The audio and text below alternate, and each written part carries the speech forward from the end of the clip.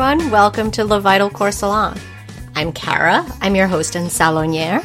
Each episode, my job is to introduce you to a modern woman leaving her unique stain on the world without letting bullshit or burnout stop her. Tall order, considering how wild the world is most days. But that's what I aim to do, to introduce you to women that will inspire you and hopefully give you some ideas and energize you. That's why we're here, folks. And welcome back to returning listeners. Welcome to new friends. This episode is sort of hilarious and just hit me right in the feels, I'll be honest. It's strikingly ironic that two organized planners sat down, and ultimately part of our conversation is about you never really know how things are going to come together.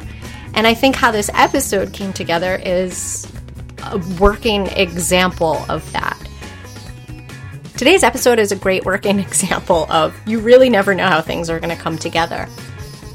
Back in January of this year, I had hosted a craftworking event at the Heermance Library in Coxsackie. And that's here in upstate New York. So, about an hour or so from the house. When I'm facilitating a craftworking event, it usually means I'm inviting women to come together and basically craft something with their hands, so something really simple and not intimidating, while networking and getting to know each other and slipping in some questions and conversations about self-care and talking about the benefits of crafting and how it can trigger a response in the body that's very similar to meditation. Anyways, I could geek on about this stuff, and obviously I talk about this a lot at events. But I was doing this craftworking session at the Heermance Library, and the librarian, who is awesome, Christine, thank you, would not let me leave without checking out a copy of 363 Days of Tea, a visual journal on used tea bags. Because something about the 33K task list project that I'm working on reminded her of that book. That led me to discover and eventually reach out to today's guest, Ruby Silvious. Ruby is a visual artist and a graphic designer whose recent work includes experimenting on recycled and found materials. And on January 3rd, 2015, she started a project called 363 Days of Tea, as a visual daily record of her impression of the moment using, get this, emptied out, dried out, flattened tea bags as little miniature canvases, and altering them to create a new work of art every single day for 363 days. If you haven't seen this on Instagram, definitely check out her work. And she's been a working designer and artist for a long time. She draws, she paints, she prints, she collages, and a lot of her work is moody, evocative, and sometimes whimsical. And that eventually led to her becoming the author of the book that I got sent home with and how I found her. And she's going to talk about all of that. She's going to talk about where just starting this simple project of I'm going to paint one tea bag a day has led her. And let me just give a little bit away. Although she's been educated in the US, Europe, and Asia, and she's currently living here in upstate New York, her art is exhibited internationally, and her work has taken her all over the world. And you can find her work in public and private collections. This was such a fun conversation to have. I am so deeply grateful for Ruby coming to hang out with me in Le Vital Corps Salon. Voila, my conversation with Ruby. Hey, Ruby. Thanks for dropping by Le Vital Corps Salon today. Hi, how are you doing, Cara? I'm well. I'm really looking forward to our conversation. Yes, me too. And thank you so much for having me. Oh, you're welcome. I'm so excited for people to hear about the work that you're doing, because I know once I saw your book and saw what you were doing, I literally fell in love with it. There's a special soft spot in my heart for found object art, so I'm excited to hear all about that. But I know these days you're a visual artist and you're the graphic designing principal at Design Plus. Was this something you always thought you'd do, or did you always know you were going to be an artist? I was always creative ever since I was 5. I knew that I wanted to do, stuff with my hands. But did I always think that I was going to be an artist? I'm not really sure. I mean, my life has taken me in different directions. So I don't think that was sort of in my mind consciously. But for the better part of my working life, I have been a visual artist and a graphic designer. So I guess this is what I've always wanted to do. And I absolutely love it. And aren't I lucky? That's amazing. There's a lot of people listening that probably wish they could say that right now. Yes, it's true. And it's taken me a while to sort of discover that myself. But it is true. I mean, I love what I do. What was that discovery process like for you? I think it happened just in the last, because if you ask me, okay, so I've always been a visual artist and a graphic designer, but I feel like in the last, I want to say 3 or 4 years, those have been in caps, if you know what I mean. So those have been, so I've been sort of in the limelight because of my work, and I never thought that I would be this, and people would know me as this person. I mean, I was always doing those things. But so to discover that I can actually inspire people, to discover that people actually love my work. I mean, who does not want that, That's amazing. Let's back up for the sake of people listening, because I know your work. Who is this person, this artist that you're talking about that's been on this capitalized discovery process for the last few years? So who is this person? I mean, this is a person who's been in the creative field for, like I said, for the better part of my working life. I've been doing this. But back in 2015, so I was 58 years old, and I wanted to give myself a challenge.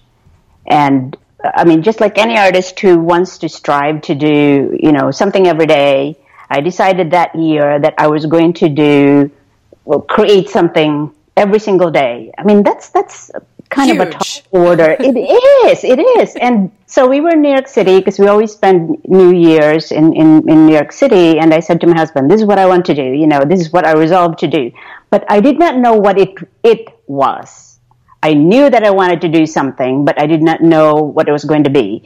And the first thing that came to mind was something small, something realistic. It was going to be a painting of sorts, a drawing, whatever that I was going to create, but it had to be manageable, it had to be doable, it had to be a realistic size. And I had been, experimenting on painting on tea bags the prior year. And I thought, well, maybe I could do that. But the realization did not come to me until the 3rd day, and hence 363 days of tea, because I'm missing the 2 days. And I have to clarify that, because it's usually the first question that people ask. What happened to the 2 days? Were you slacking off? And I will tell you much later on, or I can tell you now, that some of these bloggers who have found me online just make up their story because they don't even have the time to reach out to me to find out what happened to the 2 days. But anyway, so... And really, it's something totally literal and factual. It was like, all right, I thought I wanted to do something on the 1st. It took me 2 more days to figure it out. Yes. It's 363 days. Exactly. Just like any resolution, you can't really decide. I mean, it takes you some time to do that, And I was very serious about this creating something every day, and I wanted it not to fail.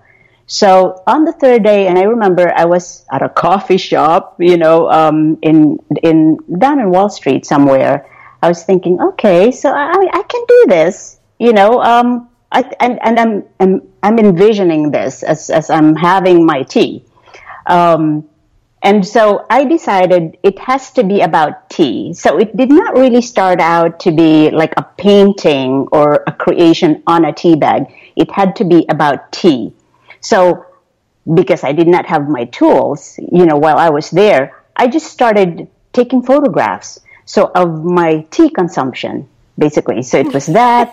And the second day was, so we were already back home. And then, I think it was third or fourth day, I was sick and I was having tea with lemon. So I took a picture of that. So it was all like, it was like this whole body of work about my photography and where it was going to be. So this was actually getting to be some kind of a big deal, because I had to be creative.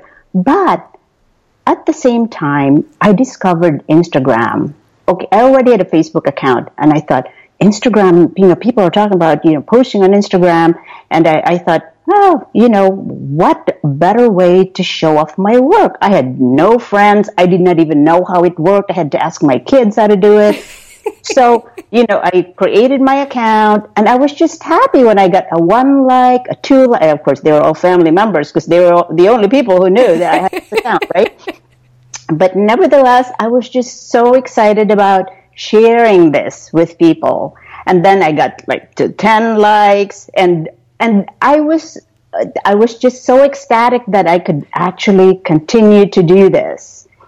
So I had like a few likes at first. Do you know that I did not even know at first how to actually post like a page? I mean, I had to ask my kids. And then my kids thought, oh my God, mom's on social media. Time to like do something else, Now we got to get off Instagram. Yes, the adults have entered the room. Because my mom is on it.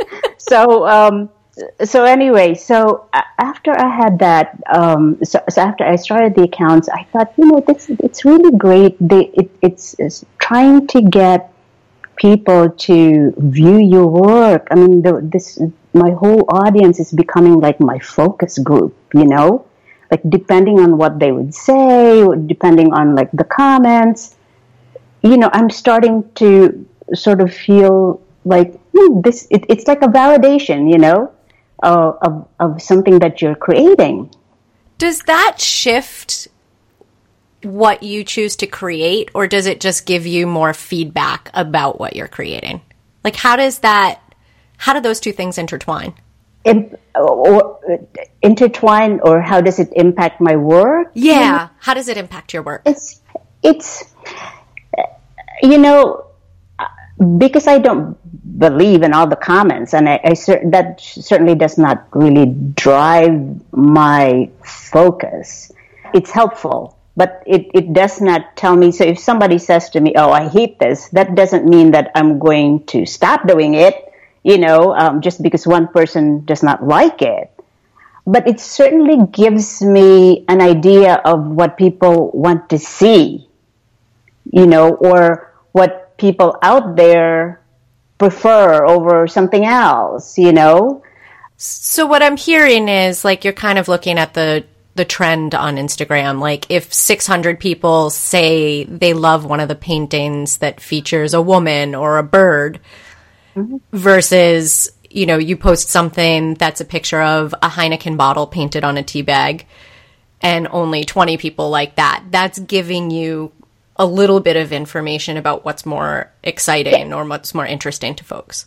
Yes, it does. But sometimes it also depends on like the season, the time of year, or who are, out there liking it and all that. Like, for instance, this is, I'm digressing a little bit, but I did some work, not just on tea bags, but on paint chips, because I also paint on paint chips because they're free and you can go to Lowe's and Home Depot and, steal some of these paint chips. But Lowe's and Home Depot. Good thing they're not sponsors of this show right now. But anyway, so I paint on those, and my European followers have no clue what they are. I mean, they just think that I painted on like a small square piece of paper because they don't have such things, as paint chips. Or, I mean, if they do, it's not like here where it's easily accessible, is what I'm saying. So some people get it, some people don't. So you know what I mean? So, and some people Absolutely. can appreciate it because they know that it's just something. I mean, it's not quite discarded or found, but it's just something free. I mean, it could be discarded because it could have been a paint chip that I used for, painting the house, and I reused it or repurposed it, right? But anyway, so this is what happened with the Instagram thing, and so now I'm into 2 months of this, and I am running out of ideas. So, and you have to understand, when I first started the project, there was no theme to it. I mean, other than tea or tea bags, and it essentially became just paintings on tea bags because they were more interesting looking than, just photographs of tea. Right. So after 2 or 3 months, I'm thinking, holy cow, like, what am I going to do? I can't think of anything creative to, and there are just times when there's really nothing that comes to mind. And you have to understand that this whole, series was all about momentary impressions. So today I saw, a bottle of Heineken, so that's what I do. And, it was, a sweater that was on sale or something that I decided to paint. But then there was a time when I was just so close to giving this up. And back then, I mean, it would not have been a big deal. I had maybe 25 followers, and I was not really into like how many followers I had versus just really continuing on and persevering, and just, trying to get this through. And you have to understand, this is at a time when I had a full-time job. I had a full-time job as a graphic designer in Poughkeepsie. So that was my commute from Coxsackie to Poughkeepsie. It's like an hour and 15 minutes each day. A long ride. I get home around 6, make dinner. I have to paint so I can post that night. Whoa. So, single day. I had to do that except for weekends, So, I mean, this was sort of the big deal part of the project that people don't realize is, no, I was not, like playing with like ideas all day long and then trying to come up with this in post. I mean, I was busy doing this job that you were adulting. Yes, I was adulting. You were adulting. And then at night I had to focus on this project that I started that I wanted to see through the end of the year. So Ruby, I want to bust in with a couple of questions here. Sure. The first one is, why was this so important to you to do every day and to keep this going? I wanted to test my discipline. And because I feel like without discipline, I am not as likely to work to maximum capacity. It's you tend to procrastinate as an artist. And I felt that with this challenge, I would be committed to, producing an artwork every day. And I was truly committed to this project. And I'm not one to back out of any project, but this was kind of a really big project. To have to come up with something every day is a big deal. This was important to me because I guess I was trying to prove not to the world, but to myself that I can do this. Got it. And then you had mentioned, and I want to thank you for mentioning this and being honest about some of the challenges in this project. You mentioned there were many times that you felt like just giving up. Yes. Yes. What were some of those moments? What did they look like for you? Do you remember? Oh, yes. Boy, do I remember. Some of them actually were reflected in my work. You will see some images of maybe a woman just in the closet, and I think I titled it, or maybe I posted something like, "Ever had one of those days?" Or with the sneakers up and the foot up, or whatever. Because those were just days when I was truly uninspired, and I still get those, even now. I still get those, and I think it's very important for people to realize that you cannot keep going at 100% capacity every day. I mean, there will be days when there's just, you do not want to do anything but just, veg, in front of the TV, or I don't know, do something else with your time other than what you usually love doing. And I think it's healthy, I agree. Yeah. I totally agree. And for frazzled type A women listening, who tend to drive at like 110 or try to drive at like 150% most of the time. Yeah, absolutely. Please listen to what Ruby just shared. This is important. It is true. It really is true. And so one of the other questions I had is then what kept you going? For when you had those moments, you just felt like, I'm not going to post today. Done. Like, I'm going to break this streak. No, but what happened? But, there was actually, I should not say that. Maybe there were some days when I would say, there's just absolutely no way that I can post it tonight because this is not even going to be done, like by midnight. And I would post it the next day. And maybe it happened on 2 or 3 occasions, but I was really true to my word when I said, I'm going to post this every day. And so here's the other thing that some people may not realize, some people who know about this project but may not know kind of the backstories. When I started this project, before I even started the project, I had sent out some applications to, one was an art residency in Italy, and the other one was a workshop. Actually, the workshop I knew I was going to do sometime before the Italy art residency application. So I already knew that I could possibly be going away, in the fall of that year, and I was already thinking, how am I going to do that? I mean, if I'm in France, and what if they don't have Wi-Fi? How am I going to post it? So I already had those things in mind.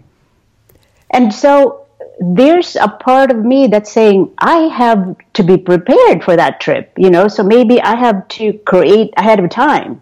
I had to make sure that I was posting every single day, whether they were done ahead of time or not. I had to, So those were things that people may not know were sort of additional challenges to this whole series. And I did get the residency in Italy that year. And what I proposed to them was that I would be doing paintings on tea bags while I was there that were influenced or inspired by the landscape there. It was just so beautiful where I was, which was right outside of Naples. Wow. That's so cool. What an amazing opportunity. Yes, absolutely. It was wonderful. And so you proposed to them that you were going to do these landscape miniature portraits. Yes, miniature portraits. I painted a still life of fruits and vegetables that we picked up from, the market out there that was sitting on my windowsill.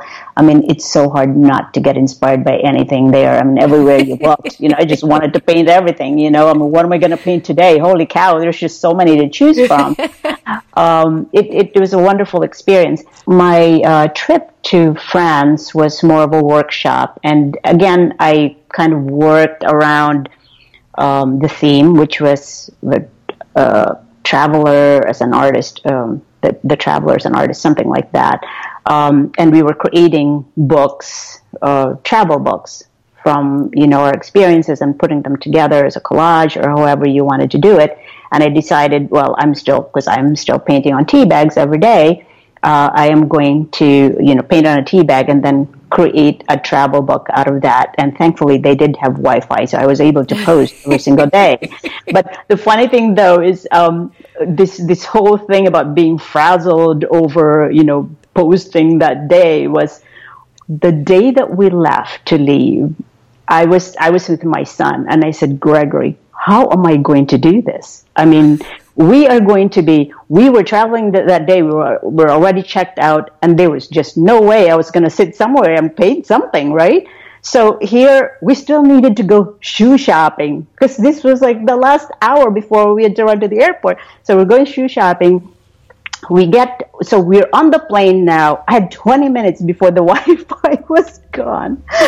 Gregory thought, Mom, it can wait. I was like, no, I gotta do it. I gotta do it now. I have this tea bag, and of course it had to be the tea bag that was from a tea that we had from France, which was muslin. So it's so difficult to even paint on it, but you can draw on it. So all I had was a marker, and that's all the time I had anyway. So here I am. I'm drawing this ballet flats because that was what I picked up for on my last shopping spree. So I'm drawing this. And Gregory is timing me, and he's saying, "Mom, you only have like 10 minutes, before you can post. Before it was ridiculous." Are you sweating and your heart's pounding? I'm sweating, and I knew that it looked like crap, but it did not matter. I tried, and I posted that day, and that was what I posted. It was not the best thing in the world, but but I posted. Isn't that crazy? I mean, it was like driving me to this. And Gregory must have been like, what is my mom on? Yes. And actually he thought in the end, Mom, did you just take me so I can take a photo of you doing this thing at the Eiffel Tower? No, but it came in handy. Funny. Well, and I have to ask, going back to like all of the trips to France and to Italy, when you proposed the idea of I'm going to come and I'm going to do all these miniature paintings on dried out used tea bags, were people open and receptive, or were they like, okay?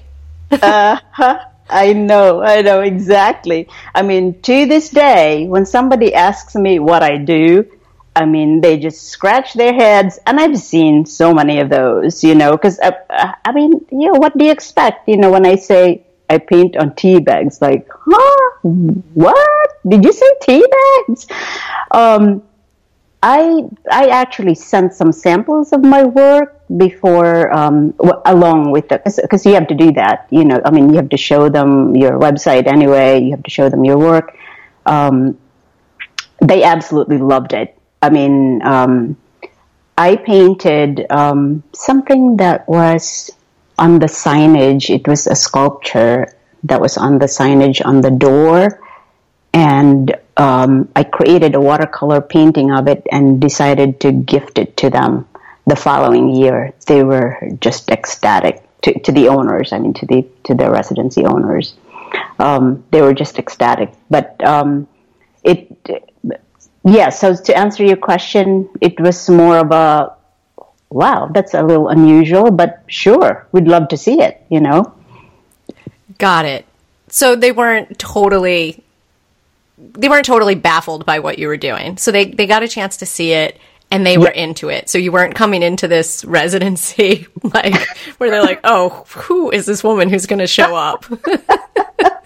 Yes. Well, the residency was actually more of a recycled art thing. So it was not just limited to painting on the tea bags. So it was also doing, because I also do origami. So I told them that if they had, and they saved some of these items for me ahead of time, because I said, if you have some crumb wrappers or, just paper bags or something with maybe from the bakery, some of those wrappers from the bakery. I said, if you could save those for me, I'm going to fold them into bras. Now, actually, that one sort of made their eyes pop. Like, huh? What? I said, well, I have this series called Oribrami where I fold these wrappers or, discarded paper into bras. And they actually loved that idea, and they could not wait for me to create that. So, talk about, people raising eyebrows and wondering what the heck these things were. They invited the community. So you have to understand, this was an art residency on top of a mountain where it was population 900, not too many people, more of the older generation sort of population. And the owner, Rafael, invited them to come to my exhibit at the end of the residency. And you should have seen these people just like looking at the art, looking at me, wondering what the heck this was. Like, what is this bakery wrapper doing as a brassiere, hanging here like this? And the tea bags, they absolutely love the tea bags. I also painted inside some of the eggshells that from the eggs that we consumed while we were there. So those were all fascinating to them. And what an experience. So, Ruby, I have to ask you, why is repurposing objects and upcycling objects so important to you? I wish I could lie and say because I want to save the world, even though part of it is because of that. I'm happy that I'm sort of contributing to that in a small way.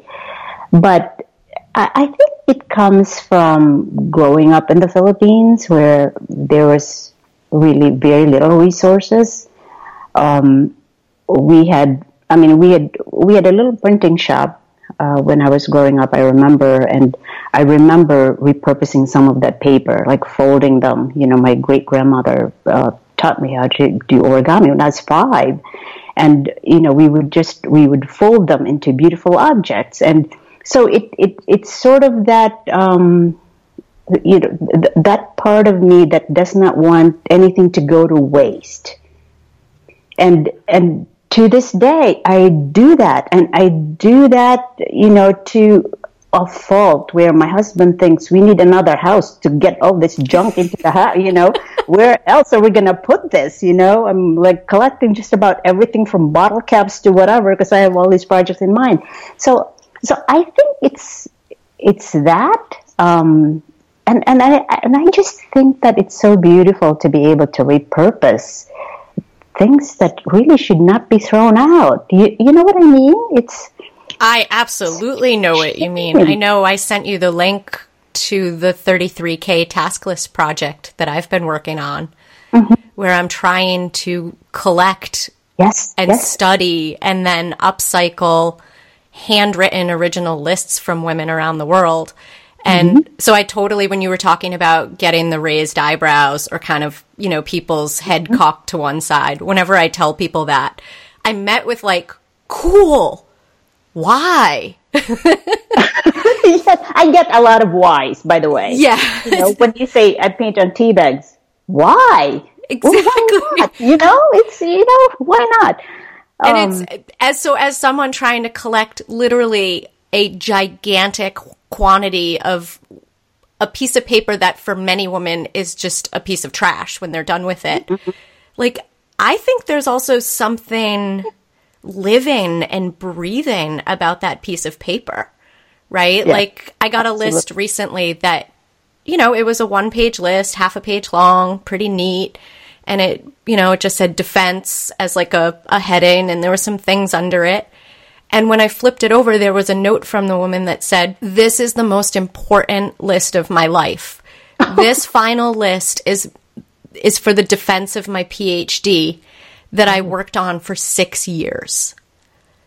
Wow. And so it's you think, if you saw a task list just sitting somewhere, in a shopping cart or on the ground or whatever, you don't think there's actually someone behind it who's put so much effort and energy and blood and sweat, and if you're doing a PhD, probably tears into that project. Absolutely. It's a living thing, and why not give it a second chance at life, right? Yes, absolutely. And the stories you can come out with, from just a mere task list. Yeah, I agree. So I have to ask, how did you decide painting on the tea bags? Well, that was not really that was kind of a no-brainer. I mean, if you sort of rewind to a couple of years before that, I was painting on pistachio shells. I mean, talk about, people my gosh, it's so tiny. What the heck is wrong with me? Yes. So I was working with an architecture firm, and I love pistachios, as snacks. And And so these shells would be just laying on my desk. And I thought one day, so I started to create a pattern, and I thought, really, it looked interesting. And I'm just using this black fine marker. And so they just sat on my desk, and then people would, come by and admire it and say something about it. But to most of the people who know me, this was not really unusual. I mean, when they see cranes folded from lint chocolate wrappers on my wall. So it's like, oh, it's just another recycled thing that she came up with, So I was always doing that sort of thing. And so from that, I decided to paint in color, so they were color markers on the pistachio shells. So I'm always trying to create something from these repurposed objects. And so why not on the tea bag? I mean, at first it was an experiment, and I don't know if I told you how we even got to the tea bag thing, because no, please. So I was doing the pistachio shells. I was even creating some creations inside the eggshells. And then one Thanksgiving, my sister from Hawaii was visiting, and she's also an artist. She's an awesome, awesome artist. So Rita was here, and we're having tea, and we're looking at the tea bags that were now just on the saucer, and we're looking at each other, and this is my sister who can basically finish my sentences. We were roommates in Astoria for a couple of years before I moved upstate. So she looks at me and she says, "Now, what do you think?" So. So you didn't even need to say it. The brain waves were transmitted. No, but our first experiments were, it was a total failure, of course, because we were thinking that we could create art with the tea leaves, or what was inside the tea. So we opened it while it was still soggy. And we're creating these designs, and we thought, oh my God, isn't that cool? So of course, we want instant gratification, so we're putting it over the radiator, because we're at this hotel somewhere. So we're putting this on the radiator, and we're waiting for it to dry, and we would see what happened. And of course, they're all dried out. So some of them were already removed, and it was a disaster, but it was a great attempt. And so she went back to Maui doing other things with it. I think she did collages eventually with them. And then I came home, just experimenting with color at first. And I thought, it can do this, it can do that. And to this day, people ask me, some who are already, testing out the tea bags, how is it that, it smears, and how do you keep, well, it's a lot of practice. You can't put too much water on it. You have to make sure you have more pigment than water to be able to create those colors on the tea bags. And then I will also learn, not planned, but I will also learn about tea bag construction and how many different kinds of tea bags there are. And, I was not really a big tea drinker at first. I can't really even admit that, but then I became that because I was desperate for tea bags. You had to drink at least, say, because I imagine there are some that don't come out as you expect, right? Like you not everyone comes out perfect and then immediately goes on Instagram. So we're looking at probably at least 900 cups of tea you're going to need to drink that year, right? At least. And, you have to see my pile of, failures, my experiments, failed experiments, and of course, some of my friends who come here say that's a failed experiment. I can frame that, But yes, because I will find out that some tea bag papers are thinner than others, and the one thing about tea bags though is they're all resilient, but the porousness, I don't know if that's a word, but they're very porous, but some are more porous than others for some reason. And some take water better. And what I've noticed is the more stained it is, the better it is to paint on. I know that sounds really strange. Well, there must be some sort of chemical reaction between either the tea or the tannins or something and then the actual pigment itself, right? Yes. There's just something about it. And of course, it just makes it look even better. Those sepia stains just make the creations even more interesting. I feel like if there are any chemists listening, Ruby and I need to understand why this is happening the way it is. Yes. Because now I'm equally curious now. Yes. I mean, I have my own opinions about certain tea bags that I just, get out there because this is just from observation, not from, a chemist's point of view. But like, for instance, chamomile tea, I cannot use those because the tea just sticks to the tea bags, for instance. Oh, so yes. A pain in the neck, and it's it's just not worth my time when I have so many hundreds of tea bags now laying here just from friends and family donating now. And so listening, it's funny. I think I'm thinking of all the herbs, right? Like my mind goes there, and it's like, whoa, slippery elm would probably be a disaster. So would marshmallow. Yes, exactly. Or anything that has tea or milk, I think can be okay sometimes. But anything that has honey, for instance, or if you've added sugar to it, it makes the tea bag stick so much that you really cannot use it. Because you cannot empty the tea leaves out of it, so you're not able to remove it. It's all kind of sticky, and sometimes it's just not worth the time to empty it when you have like so many hundreds of others to use. So I imagine your studio or your workspace, do you just have almost like a little assembly line going now of like teas at various stages of like the dehydration process, then moves over to the creative space? I do. And I have so many kinds of empty tea bags already that have been ironed, because they have to be ironed, They have to be pressed. No, we don't know. What else has to happen to these tea bags? Yes, they have to be ironed. And some people think, iron? And yes, I mean, they can withstand very hot waters, when you stick it in your cup. So, of course, ironing is not a problem. So they're all ironed and in all different shapes. And I think I even posted at one time, and it just said, me next, because that's how I look at them, like they're all excited. That's amazing. Crazy. But anyway. So Ruby, so here you are. You've started this challenge. You've decided you're going to paint on tea bags for the remainder of the year, which gets you to your 363 days. Mm-hmm. You've had some of these challenges, like how the heck am I going to post when I'm in this remote location in France or in Italy? You've been keeping up with it, barring, it sounds like just a few days where it may have needed to get posted the next day to kind of catch up to yourself. But literally, there was a tea bag made for every one of those 363 days.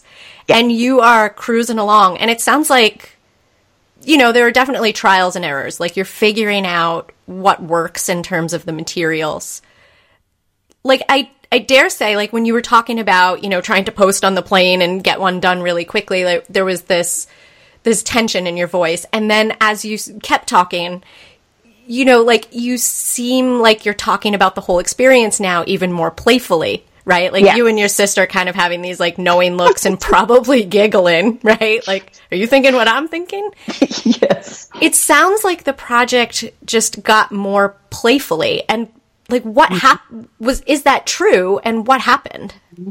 Well, what happened was, so here I was moving along, and, now some of the bad days are gone, even though they would come back, once in a while, I would still get through them.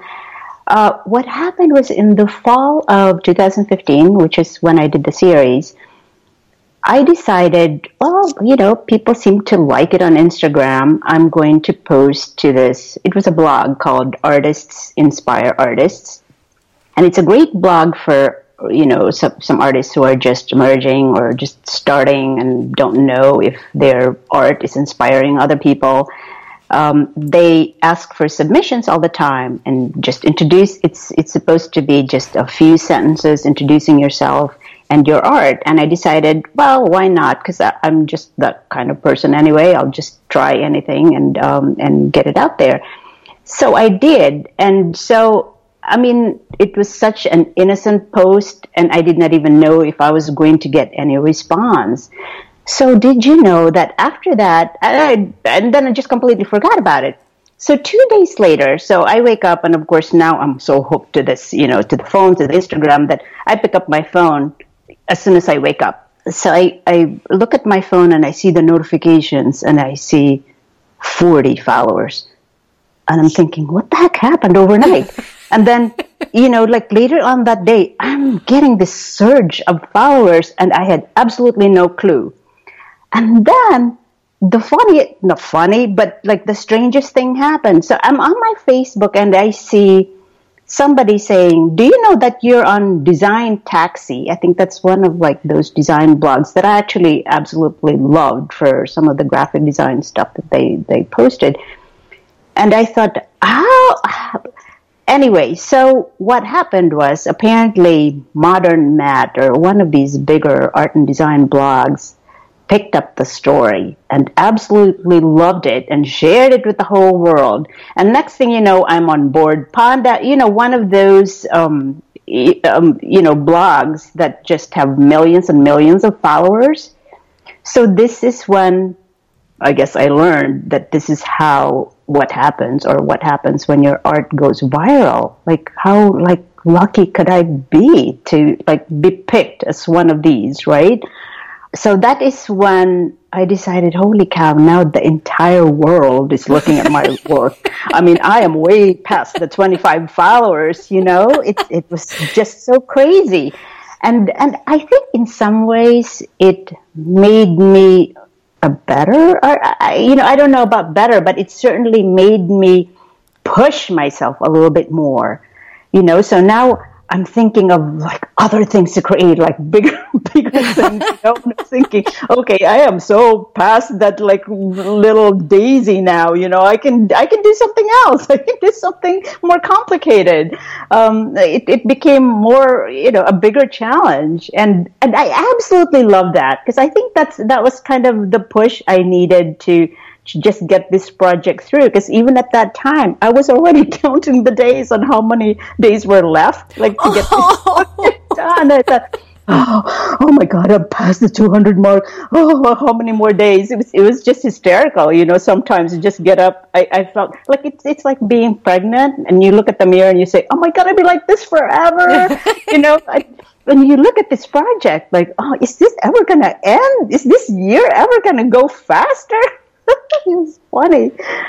Absolutely, because you forget, or it's you can't tell from looking at the Instagram post that you're doing design work, which is creative work and also work, right? Like paid work. You're having to coordinate, you're having to deliver on often somebody else's timeline.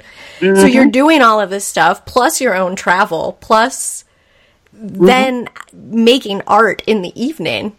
Making art. And also producing work for exhibits, because I was also exhibiting at the same time. I mean, talk about a task list.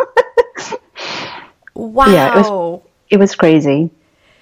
So how did you juggle that? Because I know, and this is, I feel like, full disclosure, this is partly a personal question from me to you, because I know, one of the things I find really hard, especially if I'm not disciplined in being a planner, there are weeks where I'm very podcast focused and I have to be very, continue to be scheduling the show and recording and preparing and make the podcast be what I want it to be.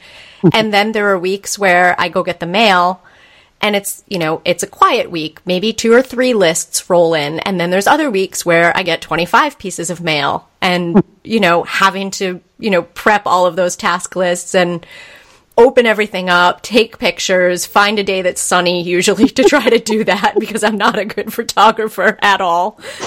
There's all these things that you don't see happening behind the scene.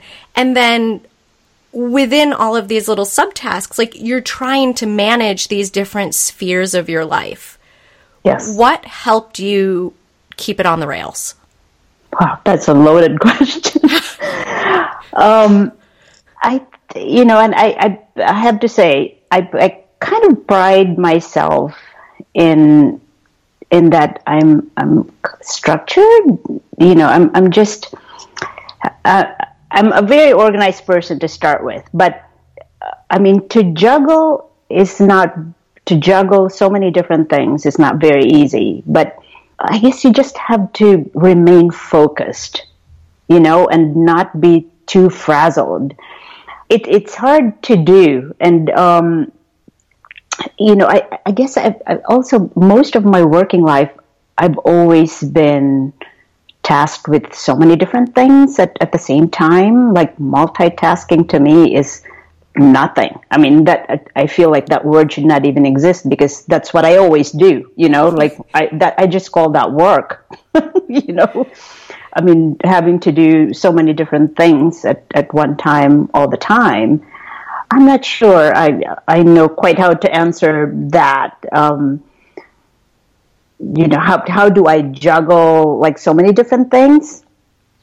Yeah, because it sounds like, in a day, you're having to do probably, I'm guessing, the administrative side of the work that you do, right? Yes. Like the project management, things like that. Yes. Then you're actually having to do the creative work, which requires a different kind of energy and a different sort of focus. Then kind of having the space for some of these other projects where you're either exhibiting or working on tea bags or working on origami projects. Those are all different types of energy. And I think one thing that's important is like, you mentioned there have been moments where you've felt uninspired, right? So how do you set yourself up?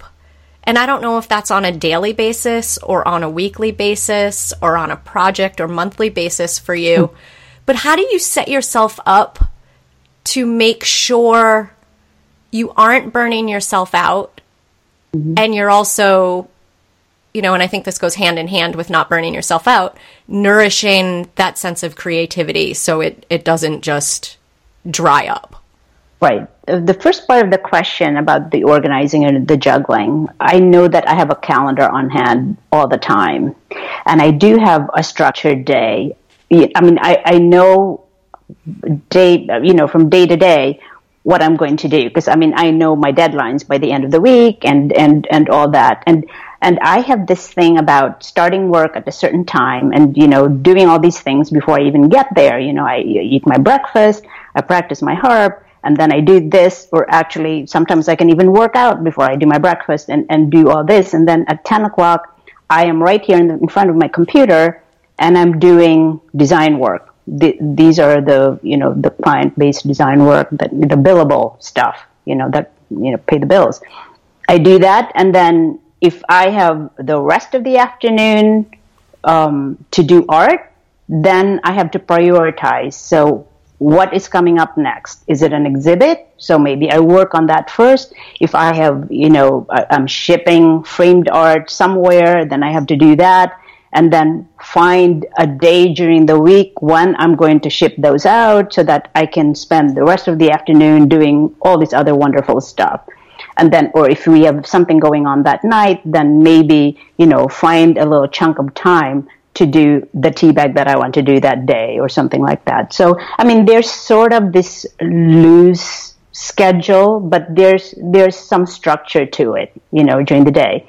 So, but in terms of nourishing my creative flow, and I don't know if you call that inspiration, because I feel like Chuck Close said it best when, he said that inspiration is for amateurs, that thing about, inspiration is for amateurs, the rest of us just show up and get to work. Yes. I mean, I love that, because that's kind of where I am, where the best ideas come out of process and they just come out of the work, itself. That's kind of how I am, because people always ask me, where do you get the inspiration to do this? I mean, there are some that are obvious, like, I was in Japan and I, saw these boys on their devices and on the train, and they decided to take a picture of it and I painted it. But for the most part, really, sometimes I just go ahead and do something and it becomes something, and I'm just so happy when it's grammable, I can post it. Listen to you, you're all like grammable.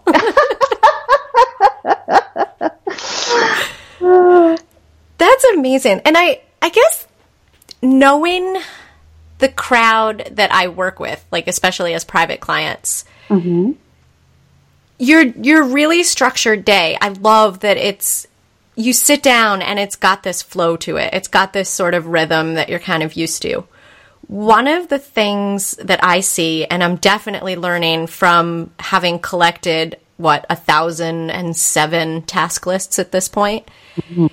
is women who set up time, or I guess I can say people in case there's any men listening, mm-hmm, mm-hmm. people who set up time and say, okay, I'm going to work on billable stuff from 10 until, we'll just say 1 p.m. as an example, and then are totally unrealistic and overstuff that to like a point where there's no way a team of humans could get all the work done that they think they're going to get done in that hour. Mm-hmm. Where are you at on that continuum? I am very realistic with my, with deadlines, with priorities, and I try not to burn myself out that way. I mean, and I think that comes with age, though. It's getting older and being wiser, hopefully. I don't think I was like that before. You know what I mean? I think I was in that category that you just mentioned earlier about, just burning yourself out, on a project. But I have learned that, it's not the end of the world if you don't finish it today, I mean, it truly is. I mean, you can go out, take a walk right now because you are so frustrated with a design that you've been illustrating, for the past 2 hours, and it's not coming out the way you want it to be. So you just have to be realistic, I think, with your deadlines, to yourself. I think that's part of sort of where I am now. I mean, I have learned to relax. I really have. Isn't that weird? I mean, because if you ask 5 years ago when I was working with that marketing agency, I was really kind of stressed out all the time, but it was a good stress for me because it was more of a challenge. It was like a design challenge, working with different corporate clients and, coming up with different projects. I mean, it was not always the same, which made it really wonderful. But now it's, I'm my own boss. I work from home and I have all this wonderful time. And why ruin it with stressing yourself out with something that you can really, avoid or manage?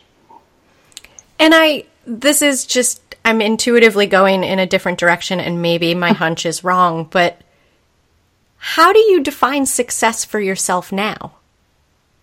And is that sort of related to this feeling of just being more kind to yourself, relaxing, like breathing into it a little bit more? Yeah, it's more the latter. So if you asked me again, several years ago what success meant to me, success would have been kind of synonymous with something monetary, so money would have been more important to me. But if you want to know the truth, and this is full disclosure, my husband is also my accountant, so he gets the books. So at the end of the month, I'm all stressed out about, trying to get those receipts to him. So at the end of last year, and it was a good year for me, I was very happy with, everything I had produced. So early this year, he says to me, honey, you want to know something? Last year, what you made was below poverty level. And I just laughed. I just laughed because it did not seem that way. I truly did not even think about it in those terms. So I did not sell that much art. I didn't have that many clients. But why is it that I don't feel so bad? So if you ask me now how I would define success, it really, again, it has to do with, I think, being older and wiser. It's being happy. It's just being happy with what you do. I mean, it sounds kind of trite or maybe corny even, but but it really is true. I mean, that to me is success. When you have come to this point in your life when you're happy with what you're doing. I mean, I think that's what everybody should strive for, right? I mean, it's not all about money. I mean, that's just me. No. Or maybe it's because, I feel like I have a husband who makes money and I have, insurance through him. Maybe I feel a little bit more secure that way, but I have never been happier in my life and I am not making that much money. So what is wrong with me? Nothing's wrong with me. That to me is success. Ruby, this question makes me so happy to hear your honesty, and I want to thank you for your full disclosure. Mm-hmm. And full disclosure in return, my first career out of college was as a CPA. So numbers and metrics mm-hmm. are often how I think. I was probably the most unlikely CPA, and if, people see me now with my asymmetrical haircut and my pierced nose, it would be hard to believe that my first job out of school was at PricewaterhouseCoopers. But I guess I think there's something really important. And honestly, it's something that I find myself, it rears its head up for me. And I have to it's like whack-a-mole. Like I have to kind of whack mm-hmm. it down again. Mm-hmm. My formative years were all about counting beans, right? Like counting mm-hmm. other people's money, mm-hmm. making as much money for other companies. My formative career was in troubled debt restructuring and bankruptcy. So kind of coming into painful, chaotic, broken messes and cleaning up messes. Mm-hmm. And so the money and the metrics and all of that, like I was compensated well in that life. And, over the last decade, I've chosen this other life, but it's hard to shake off that metric of money because it's mm-hmm. such a defining measurement, right? And that's how I think. So I guess what helped you make that switch? I mean, I don't think it was kind of a conscious incident, it's kind of a feeling. It's a state of being, and actually it's just the past couple of years that I've noticed this of myself where I worry less about, gosh, am I even looking trendy these days? You know what I mean? Can I still go out like this? I mean, are these sneakers okay?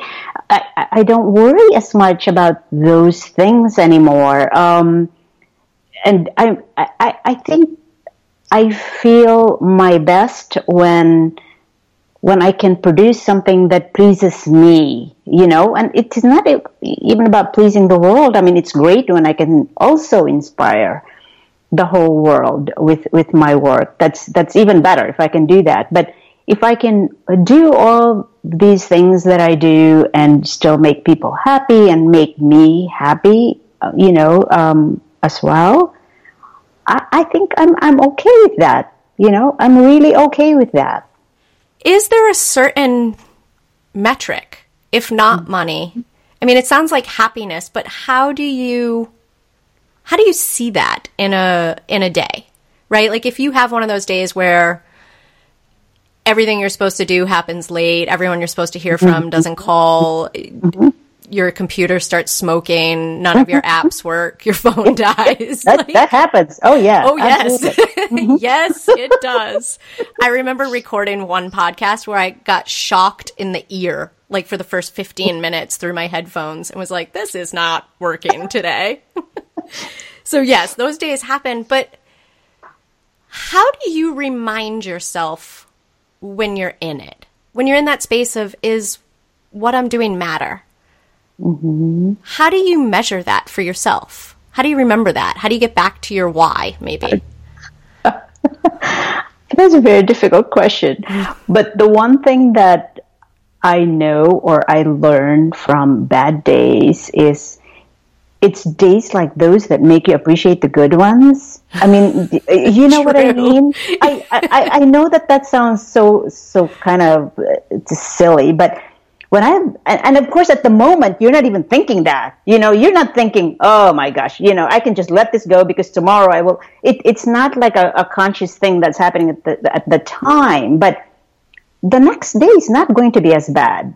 And it really does make you look at the previous day like, that was just another day. Today is actually a little bit better. And it could even be better tomorrow, There's that time when you just have to realize that days like those happen. I mean, good days come, bad days come. I mean, I was just talking to a girlfriend the other day about, Kathy, does this ever happen to you where there's absolutely nothing you want to do for the day other than put your feet up and, I don't know, put together these laundry tickets? Because I'm doing this project with laundry tickets, and I'm creating an apparel out of it. So many people think that I'm like always busy and I'm traveling the world. And I saw this guy last night who said, aren't you supposed to be in Berlin? So I said to my husband, if only they know that there are days when I have my feet up and I'm watching Law and Order and I'm pasting these laundry tickets. Like, visualize that, like, and they think I'm just this world traveler, but here I am in my pajamas, and it's already 2:00 in the afternoon, and I'm watching Law and Order back to back, and I'm pasting these laundry tickets that I don't even know what it will amount to, But it's just being realistic, I guess, and I think that helps to sort of ground me, I really do not let this little sort of fame get to my head because it's just a small window and it kind of goes away. Of course. And Ruby, one of the things I hear in private sessions and just out in the world at large from a lot of women is how they're not good enough in some way, shape, or form. Mm-hmm. And I thought you would be a really appropriate person to ask about advice for women listening who don't think they're creative enough. Oh gosh, like really just be easy on yourself, I have been asked that, and what I say is baby steps, you can't create something big right away. I mean, start small, choose a realistic medium, and don't be too hard on yourself.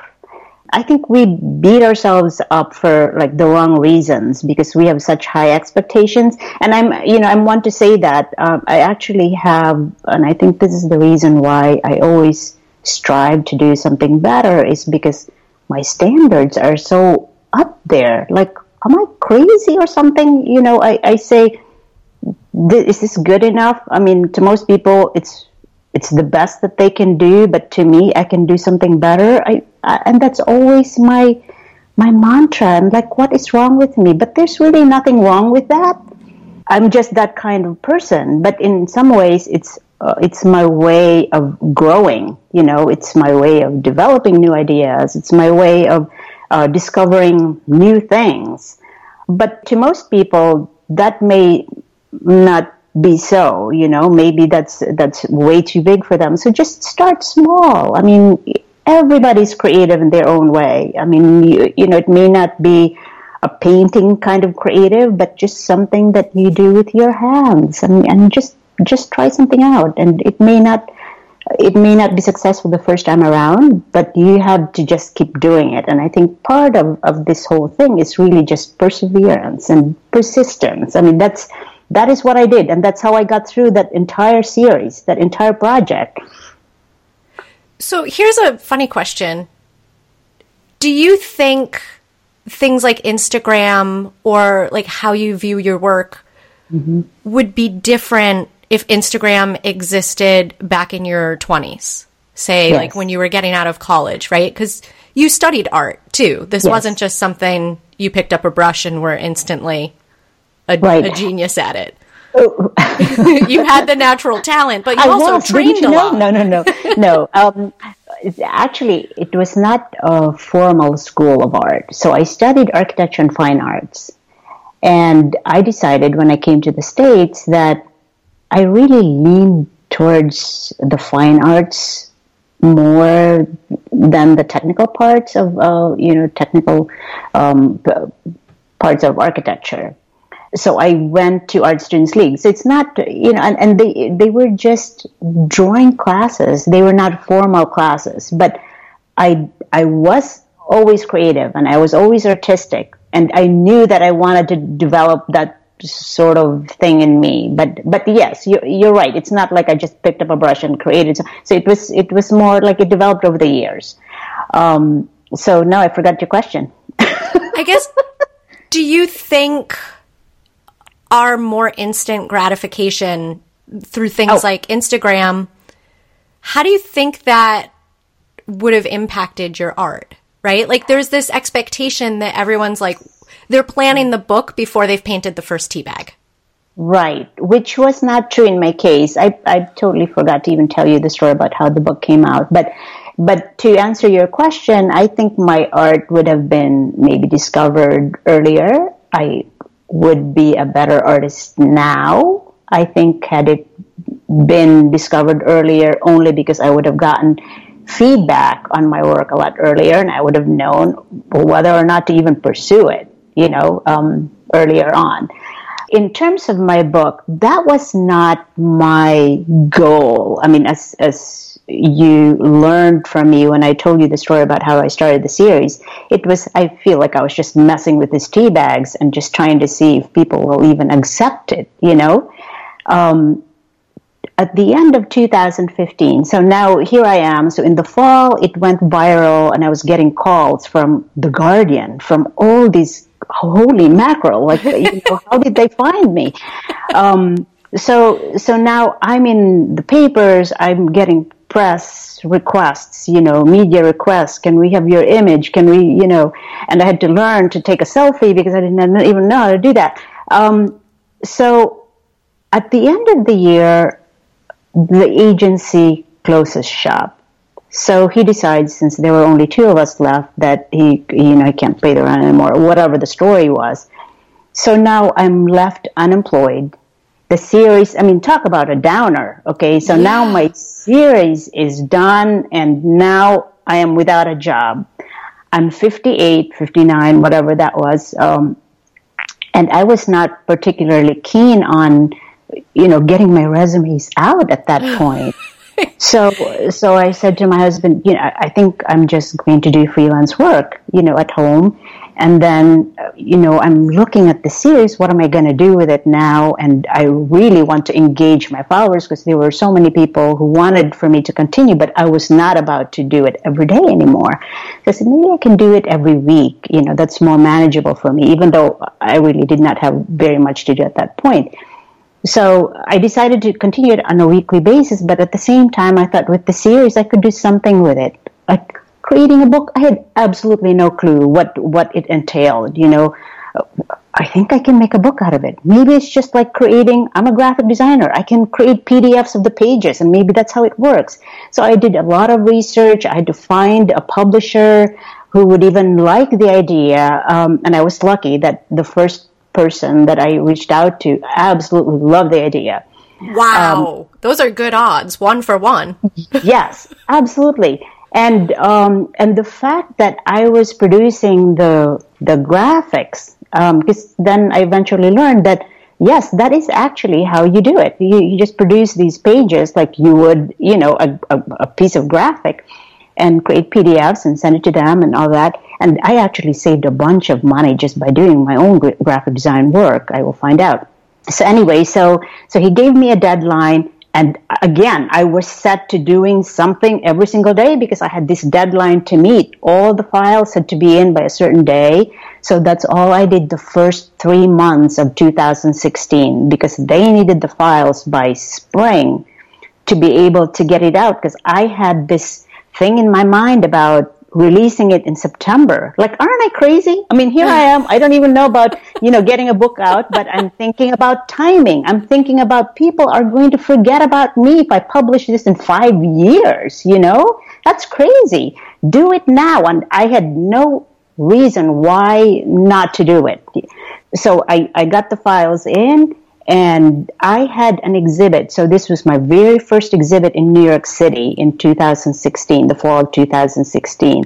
And guess what the theme was? It was about recycled art. It was called Salvaged, Reimagining the Familiar. That was the theme. So I was exhibiting my bras and the tea bags, of course, some of the tea bags anyway, and my pistachio shells, all these things that I had created on recycled objects. So I had that in mind as the release of the book, the opening of the exhibit, which was September 6th, I still remember. And we hit it. So I got my first copy in August, and I was ecstatic. I was so thrilled. You know, I mean, what an accomplishment. When I had the release date available, I had the nerve to like tell people that, you know, the book was coming out and, you know, you can pre-order your book. I think I had over 500 pre-orders. Can you believe that? It was crazy. That's it was just amazing. Crazy. Yes, people from all over. And I will learn later on that some of them were tea companies who had been following me, and I had no clue. Tea companies were so excited and so thrilled, you know, that I was doing this. There were actually people who were asking me if it was copyright infringement to use the tea tag, you know, like the Lipton or the Twinings. Oh, that's right. I never thought of that. I just like created and posted. Do you know that now tea companies are reaching out to me, so I would paint on their tea bags? Isn't that crazy? Like how things were turned around. It's like, you know, we have these turmeric bags that, you know, that produce this orange hue. Wouldn't you want to paint on it? And, you know, oh my goodness. So I just love it. I love how this whole thing went in so many different directions and all positive. I mean, there was some negative, but, you know, they certainly don't overweigh the positive ones or outweigh the positive ones. Do you think it happened because you were so loose about what you saw, like, past the 363 days? And I guess the reason I ask this is I think about my own project with the 33K, and I'm constantly met with, well, what are you going to do with them? Right. You know, beyond just, like, collecting them. Right. And I feel like I'm collecting a medium that it turns out it is actually harder to get people to give up their task list than it is to do a fundraiser with cash, which has been really surprising to me in the last year and a half. So I'm a long way before having the quantity that I need to do what I sort of loosely envision, right? And I'm still trying, because as a planner and as someone who, I've been saying I'm a creator because I don't know, and I'm still uncomfortable with the word artist. I know what I'm making is art, but I feel like I'm more creating. And that's probably my own hang up to work out in therapy sometime. But that's just semantics. I mean, you can call yourself whatever you want. Exactly. But I think you were so loose about, like, I'm just doing this as like a test of my discipline and my creativity and just to follow it through. I feel like as I go out in the world and I'm trying to collect the task list, I'm constantly met with, well, what's it going to be? How do you balance that, right? Because you weren't going into your project thinking, well, this could be a book at the end, or I could do a documentary about the process. Right, and I think that's how so many people think. Like, how did you not let that, like, I'm sure you were met with that kind of stuff. How did you not let it pull you off of your game? I think you just really have to be easy on yourself and set some realistic deadlines. And even with the book, when I decided, you know, I can make, that was a risk. That was a risk I took. I had absolutely no idea where it was going to go, if I was going to sell any more than, you know, those pre-orders, because those were already people that I could reach out to on social media. And what about the rest of the world? What about the rest of the copies that I ordered? You know, are they even going to be, you know, are people going to buy it? So, I mean, how do you really just have to be realistic and not be so hard on yourself. I mean, your project is quite monumental, and I'm not even sure why the magic number of 33,000 what that means. Square footage calculation. The math person. Assuming that most people would probably give me, like, I'd collect a lot of Post-it sized things. It's just a square footage. Okay, got it. So you need the task list to be on a particular piece of paper. Just, it needs to be on a physical object. Right? Okay. Like I'm getting napkins, I'm getting, the Starbucks coffee rings, I'm getting... Love it. Someone went into Staples and tore off a piece of the sign and wrote their list on that. I love it. Yes. Yeah. Or on a paint chip. Yeah. So, I mean, I am just... So I know this sounds silly if I say... I feel like I'm just making this up as I go along, I am totally making this up as I go along.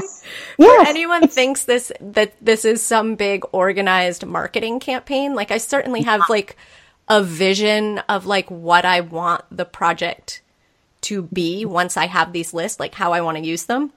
Yes. But for where I'm standing right now, probably, in year 2 of what might be a 10 to 15 year collection, and just, eventually I'm going to sit in a pile of thousands of task lists and have to figure out, like, okay, I've been thinking about this vision for 10 or 15 years, but like, how do things stick on the wall? Do I want it to be an installation, or do I want it to be, do I want to make like the equivalent of the Oscar or hot dog mobile or wiener mobile, where it's something that can be a moving experience? Yes. All of these thoughts are going through my mind on the regular, but I am winging it. I would say like 95% of the time right now. That's the best way. And when I say I'm just making this up as I go along, it really is not so far from the truth. I kind of really am. Again, when I first started this, I had no idea that the tea shops, the tea companies would like this would appeal to them, this project, right? So now, for instance, a tea shop will reach out to me and say, do you think you can do an exhibit? Do you think you can do this? I had absolutely no clue that would happen at this time in my life and this time of the year. You just have to work with it. You work with whatever happens, and sometimes you don't. Maybe you don't want that project, but this is what's been happening to my life that are totally unexpected. My project went viral again earlier this year. For some reason, it got picked up again as though it did not happen in 2015, which was great. Which was great. Which is amazing now that you have the book out too. Isn't it? It is. It really is, because they always mention the book, which is great. So January, somebody, found me and actually did some kind of a YouTube thing about my art, in Philadelphia, exhibit in Philadelphia.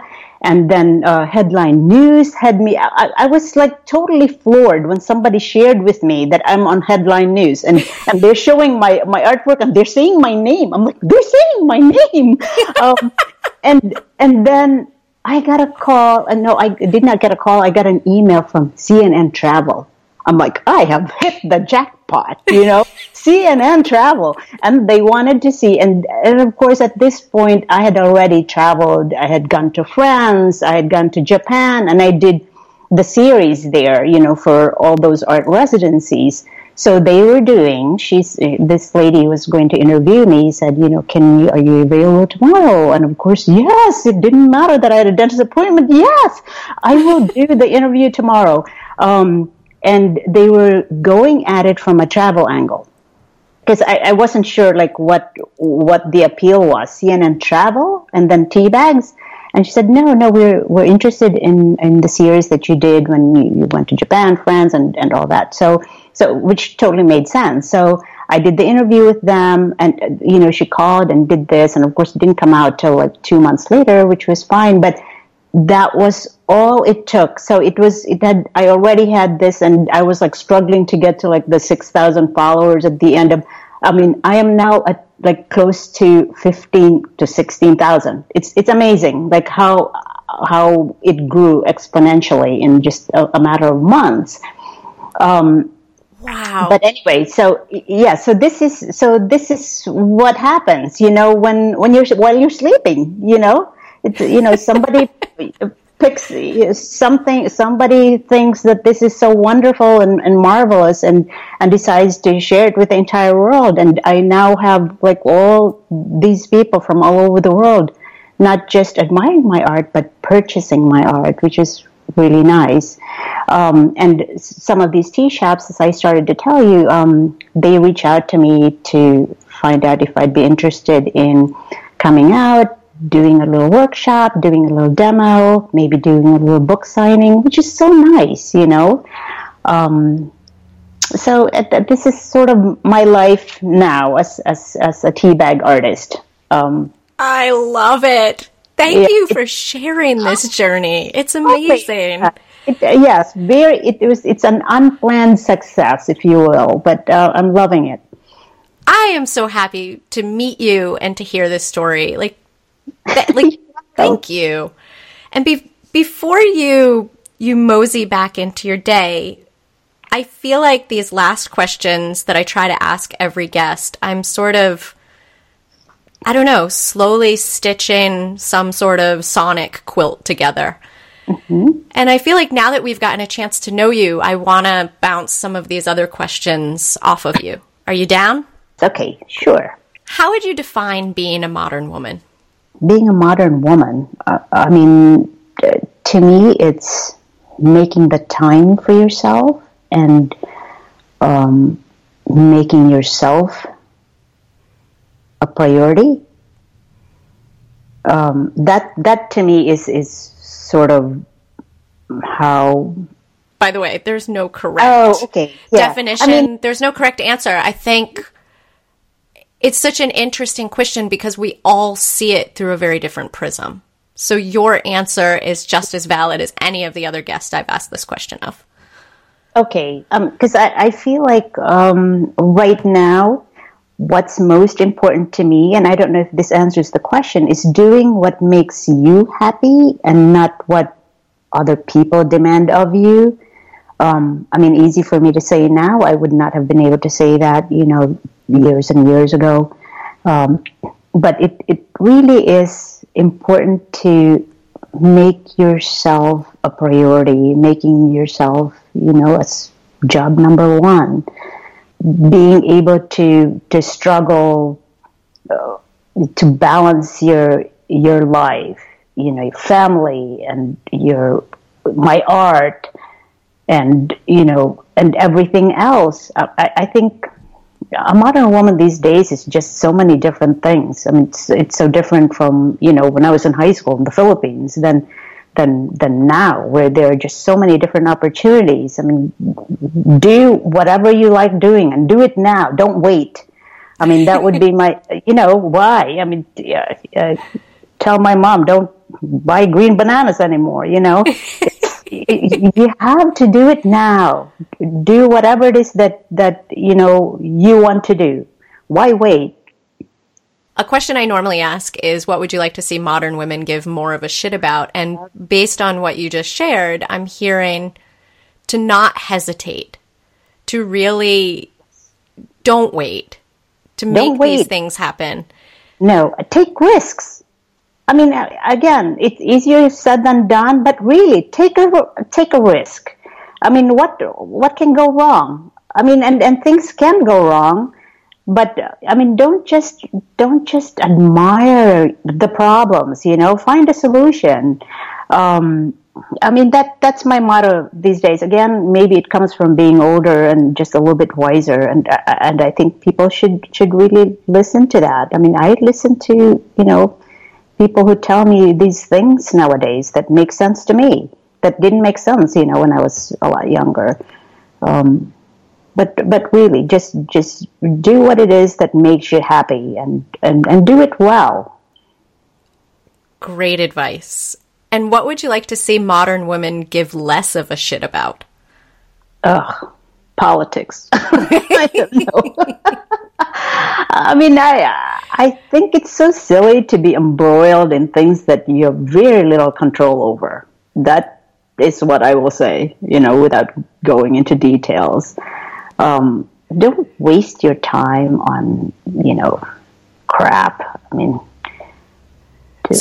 Are you saying positive. Not take action or not let it eat you alive? I think you need to take action for things that you truly believe in. But I see people out there who are just totally, I don't know, I hate being negative. And actually that is one of the things that I always try to push, is to always be positive, Don't dwell on the negative. Maybe that's a way to generalize things. It's like, don't dwell on the negative.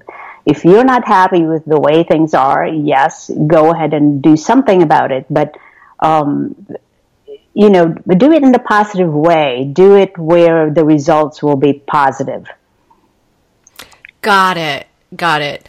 I can relate to what you're saying, because I think the letting politics consume us to the point where we're not actually taking care of ourselves and functioning, in day-to-day life. And again, I am a white woman who, I guess I'm middle class, although middle class becomes more and more elusive these days. So it's from a position of privilege that I can say that, but the balancing, or just focusing your energy, where is it you're going to make change, as opposed to trying to make change on 50 different topics, 23 hours a day. My hunch is that you will burn out and the effect will be short-lived. Even you approached your project, right? It was one tea bag a day, not 12, not 24, not 36, not 200. It was one tea bag a day. Yes. And I think if you can break things down into bite-sized pieces and just continue to move the needle, can we make the shifts that we want to see in the world of politics these days? That's right. And I have to admit that, this will probably make it obvious, what it was that I was very unhappy about in 2016, but that sort of fueled this push to become even more creative, because that was my way of making the negative into positive, And what was that Meryl Streep said about making art out of a broken heart, something like that. I just totally loved that. And I embraced it. And I said, why am I just, stressing myself out, being depressed about why things happened the way they did, when I can convert it, I can translate it into something beautiful. It's, I don't know, pick up another paper bag and create something out of it, do another series, go somewhere else, and be inspired by the wonderful things that are there. That's sort of actually what drove me to create even more. And what's interesting is you sharing that, and having people understand that was kind of like rocket fuel for you over the last couple of years in terms of your creative output and what you're doing. Mm-hmm. That is inspiring. And, I think we forget sometimes how interconnected things are. And this is where I can get a little off track and ethereal for certain.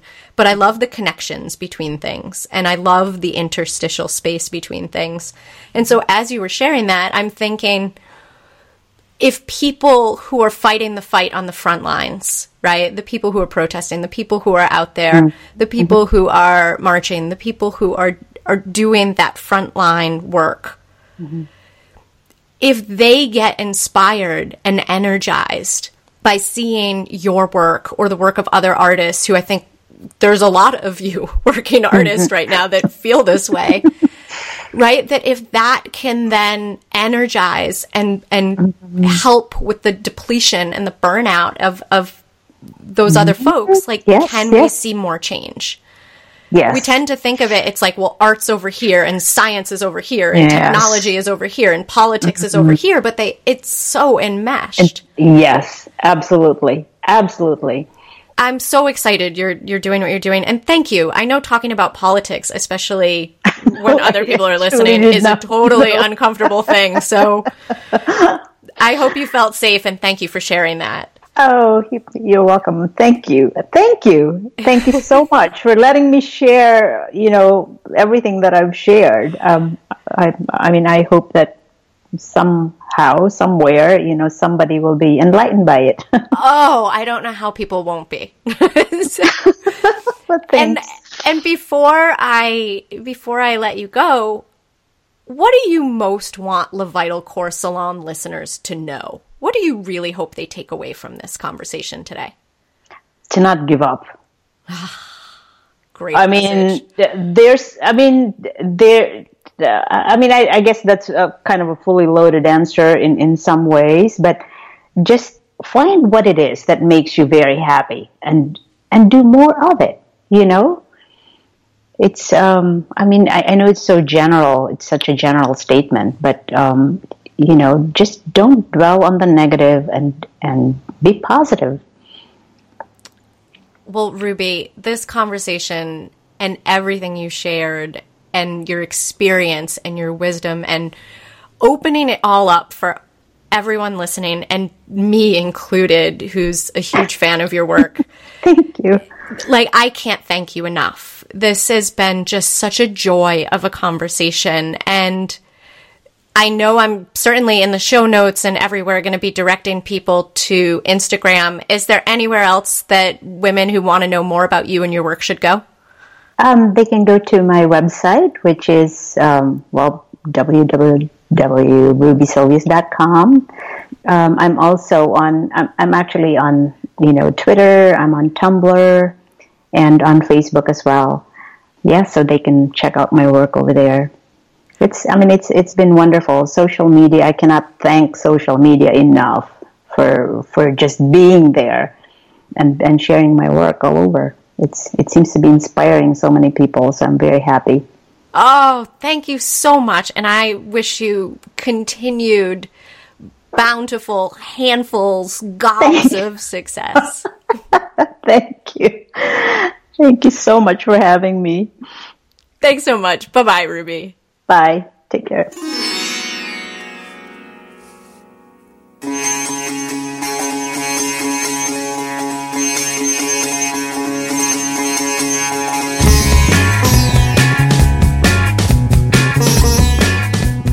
Hey, it's Kara again.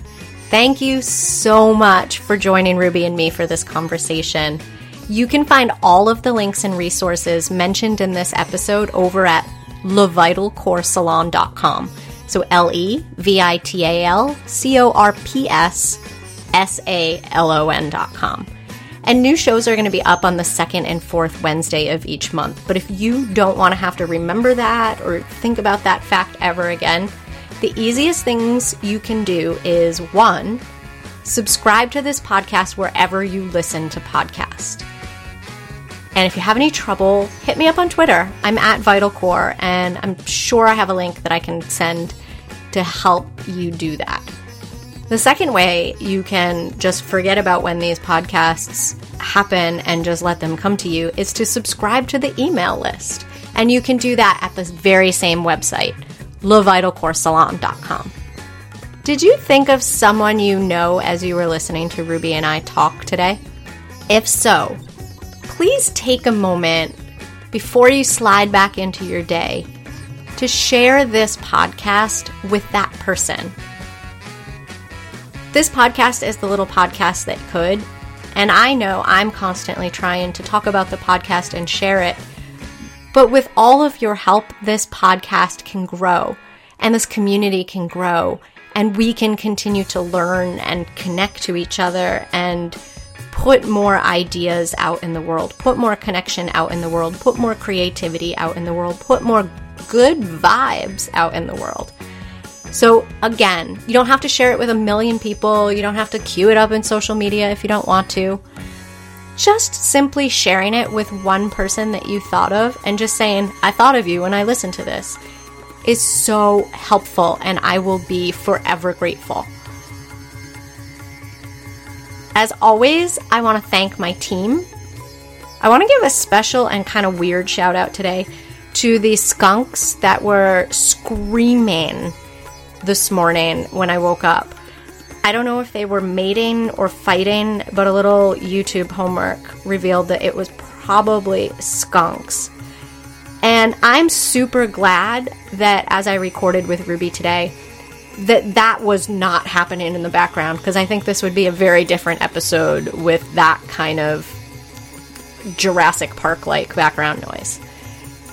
And I want to thank my team and the people who helped make this show possible. So that's my producer, Craig Snyder. That's Darlene Victoria. And that's Rishi Deer of Elephant Stone and the High Dials for my theme song.